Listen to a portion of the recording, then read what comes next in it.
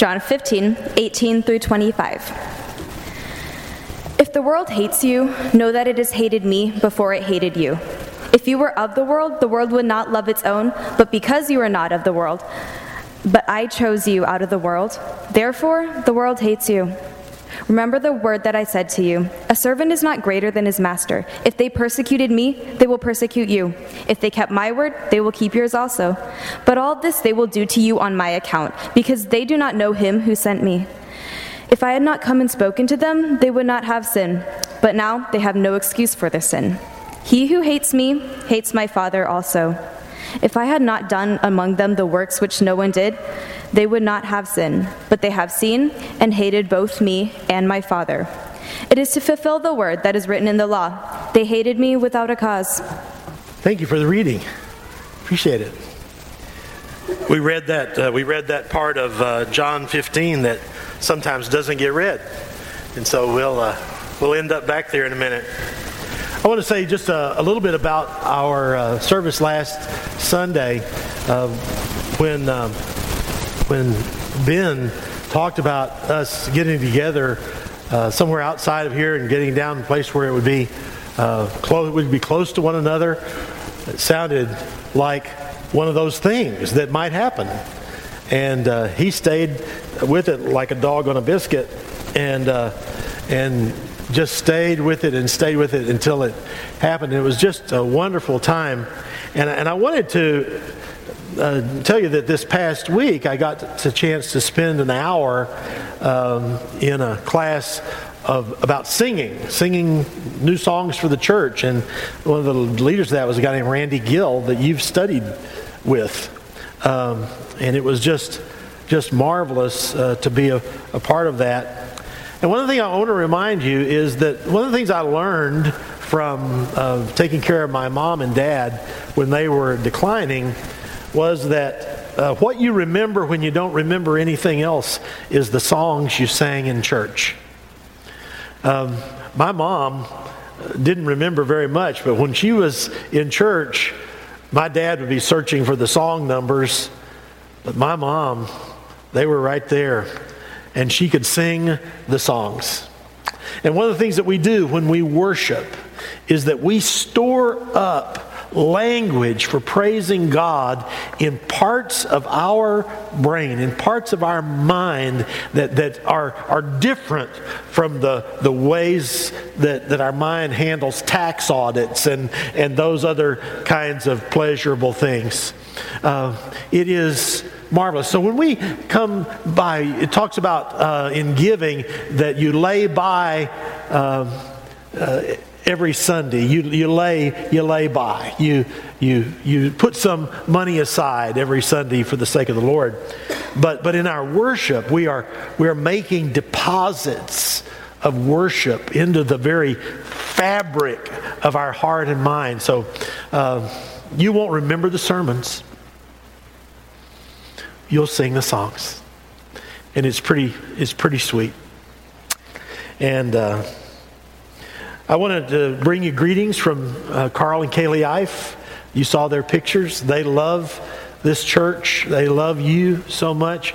Brandon Pierce now regards his time at UA as a kind of Christian utopian vision. And we knew it was. But his ministry at the Stamford, Connecticut Church of Christ is going very, very well. And we heard him do a series where he talked about Reinhold Niebuhr, Dietrich Bonhoeffer, and Martin Luther King Jr., and the point was you can be a minister and an academic. And he proved it. So that was good. And Annette and I had lunch with Jenna Worrell on Friday. And she's doing very, very well. Very, very well. And then you come home and there's John chapter 15.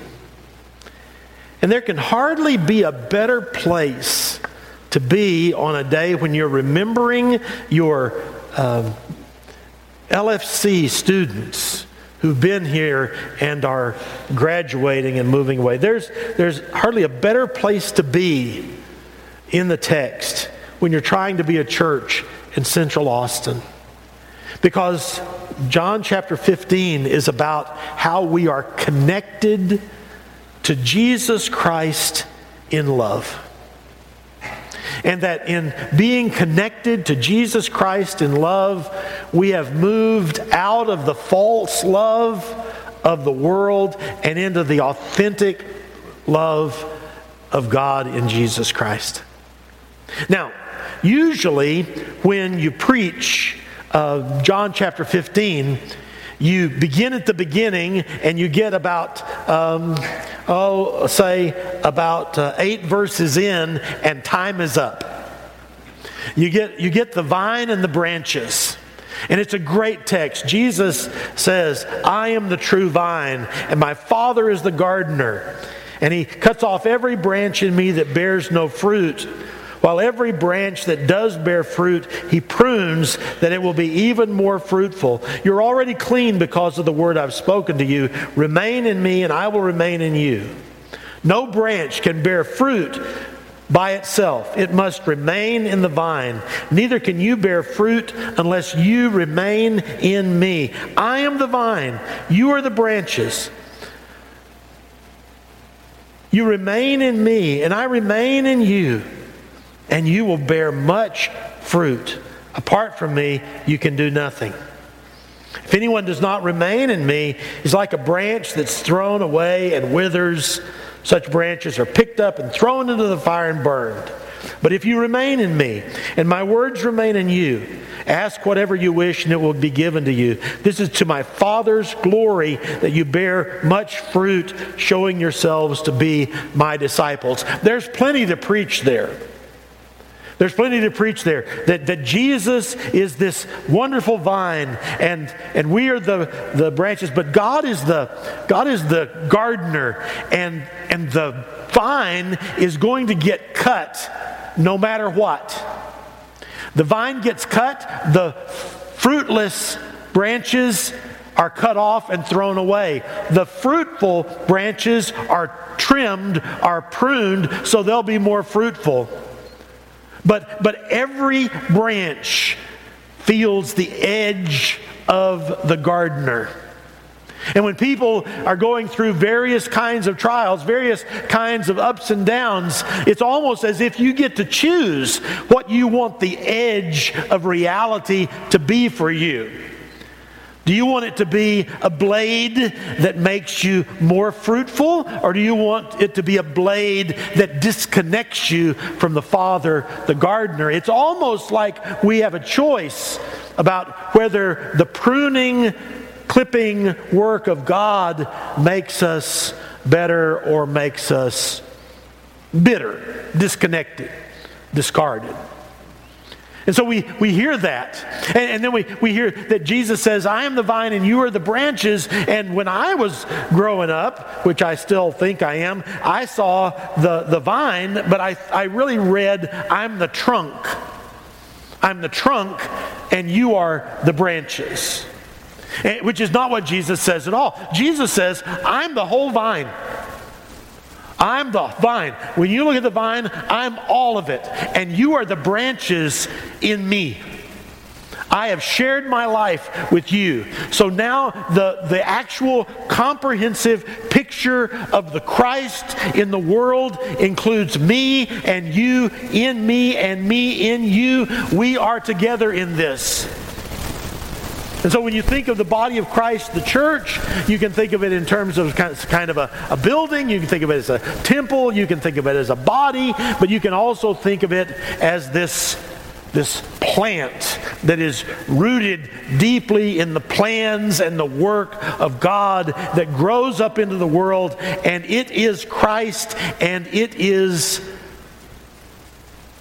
the men and the women who are a part of Christ all together in the world. And that we bear fruit, and he says fruit that will last in this text. And so when we think about some of the things we're doing in this strategic op thing, this consultancy, one of the things that has occurred to me in all of this is that we are just trying to trim some of the deadness out of us, and we're trying to become more vital and more capable of engaging with people. We are trying to be a more fruitful vine in the world, in this place. I love it when the good doctor and Nan Alsop are out accosting the plants in the front of the building. Over the year, they get a little fuzzy, and there comes a day when Nan and her friends attack the plants, and they are suddenly all trimmed back and lovely and wonderful. And this year we even got Marvin and Art out there, right, Marvin? You got out there and afflicted some big stuff. And it's a matter of trimming things back so it can be more effective and more fruitful. And we're doing that in so many ways in the life of this church. So we could preach the beginning of John chapter 15, and it would be great to do that. And if the last 4 minutes make that sermon for you, then well, you're done. But don't leave yet. Don't leave yet, because we want to talk about the juice, the sap. We want to talk about what's in the vine. It's making it so good. And just to cut right to whatever chase there might have been, the vine is full of the love of God. The vine is full of the love of God. The other day, some kind of conversation, we were trying to think of all the things that had good sap in them. You know, a tree that can make maple syrup. Some of us remembered that you could pull a dandelion and run your hand down the stem, and there would be this glob of white little liquid at the end. And when we were little, we would eat it. Nobody told us not to, so we did. But if you think about what's in the vine, and you read this, beginning in verse 9, as the Father has loved me, so I have loved you. Now remain in my love. If you obey my commands, you will remain in my love, just as I have obeyed my Father's commands and remain in his love. I've told you this so that my joy may be in you and your joy may be complete. My command is this: love each other as I have loved you.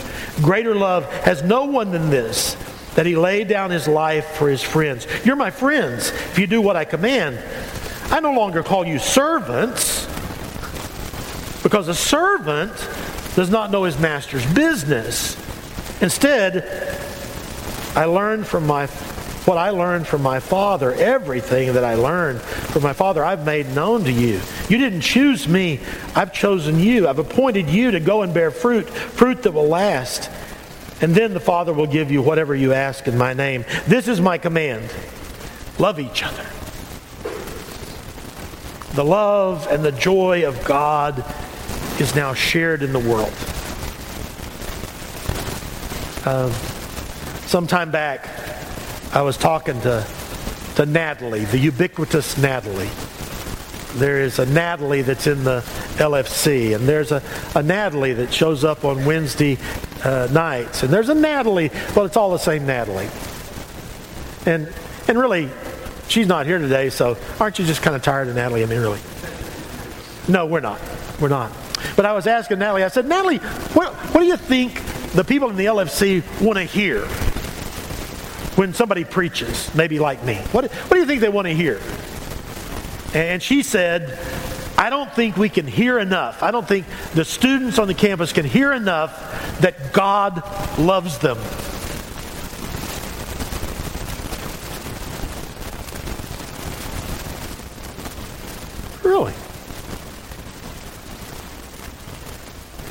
That's the big message, huh?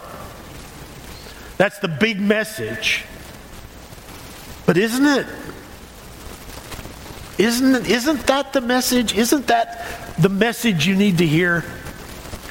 That God loves you with a great and indescribable love. That when God thinks about you, in whatever way God can smile, He smiles because of you. That He loves you. He adores you. God loves you. He sent His Son. For God so loved us. For God so loved you. For God so loved the world that He gave His one and only Son, that He would come. And Jesus says that He loves us. I had a friend who was severely reprimanded at a church inside Decatur, Texas, many years ago. And I don't know which one it was. There's several there. And if you want to forget that it's in Decatur, Texas, that's fine. But one of the deacons came boiling up to him, and he said, "We need to get back to sound doctrine and get away from this grace and love garbage." And when he was telling 20 of us who were ministers in the room, we all knew what he meant. And we all knew that he wasn't about to do that. He was about to give people doctrine in the context of the love and mercy of God. He was about to give people what the general structure can be in the life of a church in the context of the love and mercy of God. But nothing makes sense about God. Nothing makes sense about Jesus if you don't know that He loves you.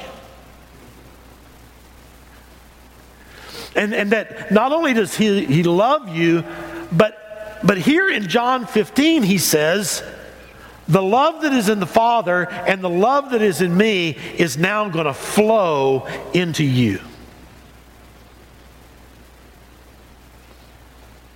Sharp, you're a sap. But by God's grace, I hope my sap is the same sap that's in Jesus and the same sap that is in God. That we are a vine filled with the sap of the love of God. That what is in us, what is in you, is this great unifying love of God. And that what we are trying to show to the world is that we are a people filled with the love of God, and that we want to do that in very tangible ways. Because the love of God does not want to be a theory in you, it wants to be a practical reality in us. So, when my dear and good friend stands here and says, we need some people to be out on the street to help our folks who are trying to get to our worship find their way. You might think, well, Chris, someone needs to do that. But I want you to know, someone doesn't go to church here. Someone is somewhere else. I don't know where it goes, but someone somewhere else. And we had a trial of this the other day. The other day when we were having the Munger Scout Festival Sunday. It was great. It was a cold day. But Brother James put some of the scouts out on the sidewalk. And when people would come in, they'd look in there and go, "Scout person." They would come out and they would tell them how to get to the garage, and they would help do that. They were doing good scout work. So, Sammy, you tell Zach. that we talked about him, okay? Okay. But it was so great that suddenly the thing that we are trying to do with inanimate signs that are tent signs, we were suddenly trying to do with what is inanimate with somebody that was smiling and excited and animated and human. And in that, on that particular day, it was so rich. People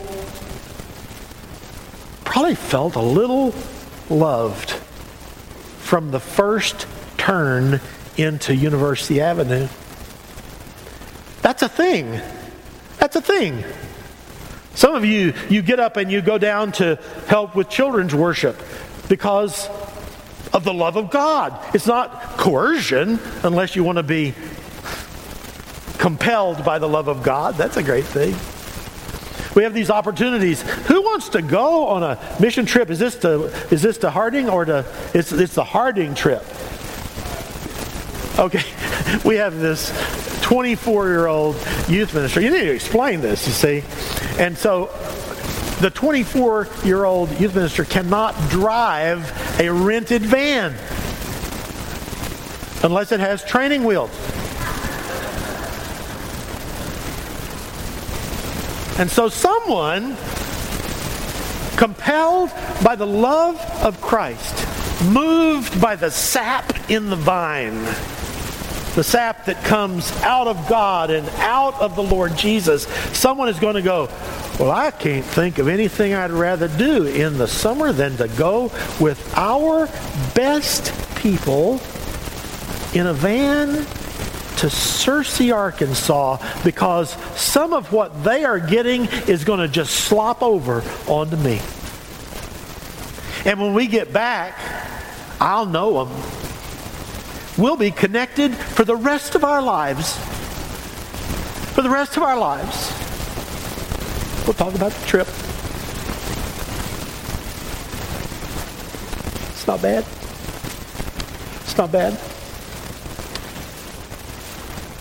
And so we have this opportunity to live in love.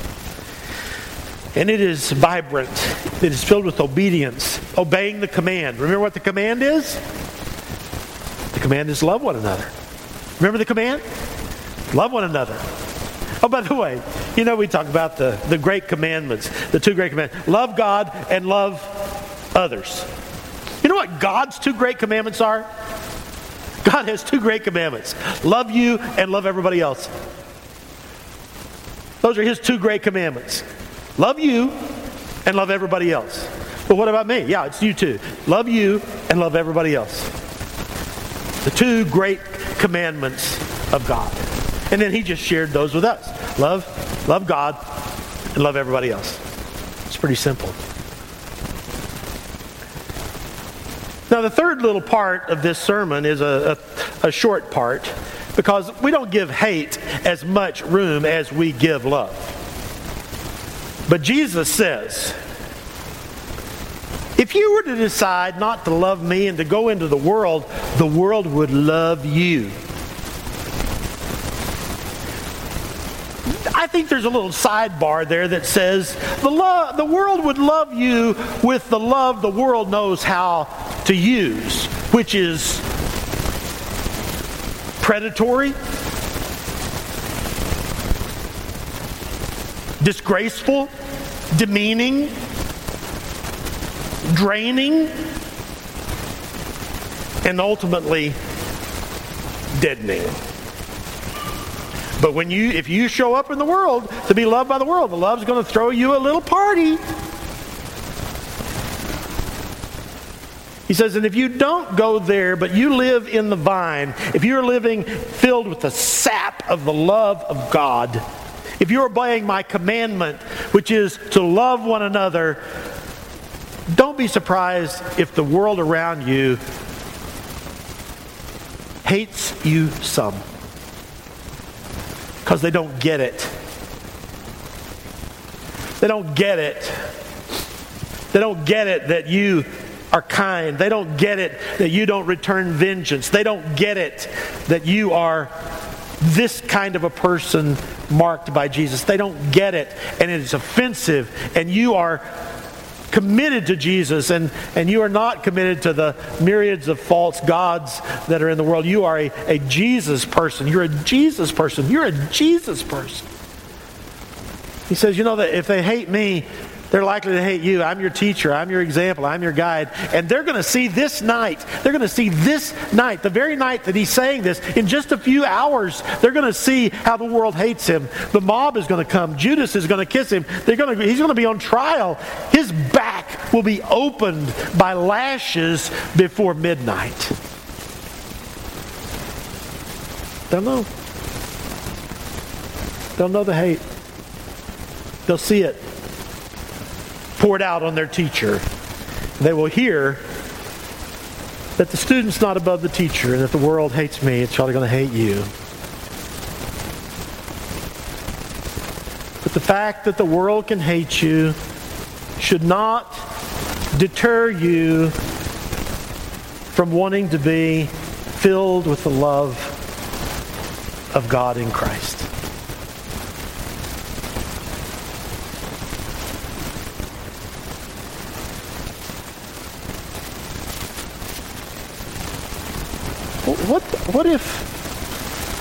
What if that was the great thing that we wanted to distinguish us in the world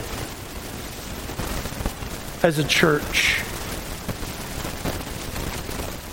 That we spent all of our time trying to figure out how to live in the love of God and share the love of God. That is our life as the vine. To be the vine, to live as the vine, and to bear fruit as the vine. And that's all we think about. That's all we think about.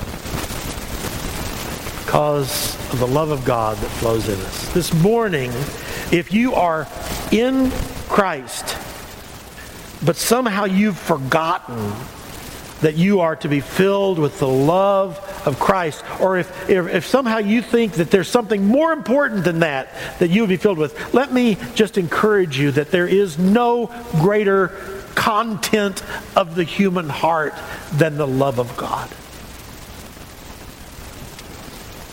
And if you're not in Christ, and you just wonder about this Jesus, is he for you?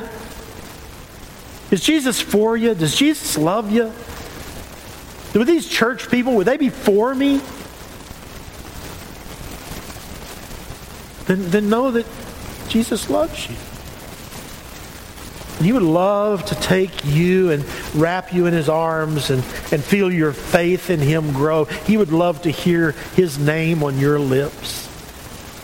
He would love to know that your life has changed. He would love to wrap his arms around you and take you into the water of baptism and just embrace you there in his love and wash you in his blood and raise you to live a new life. He would love to take his sweet and holy Spirit and place it in your life as a declaration of his undying love.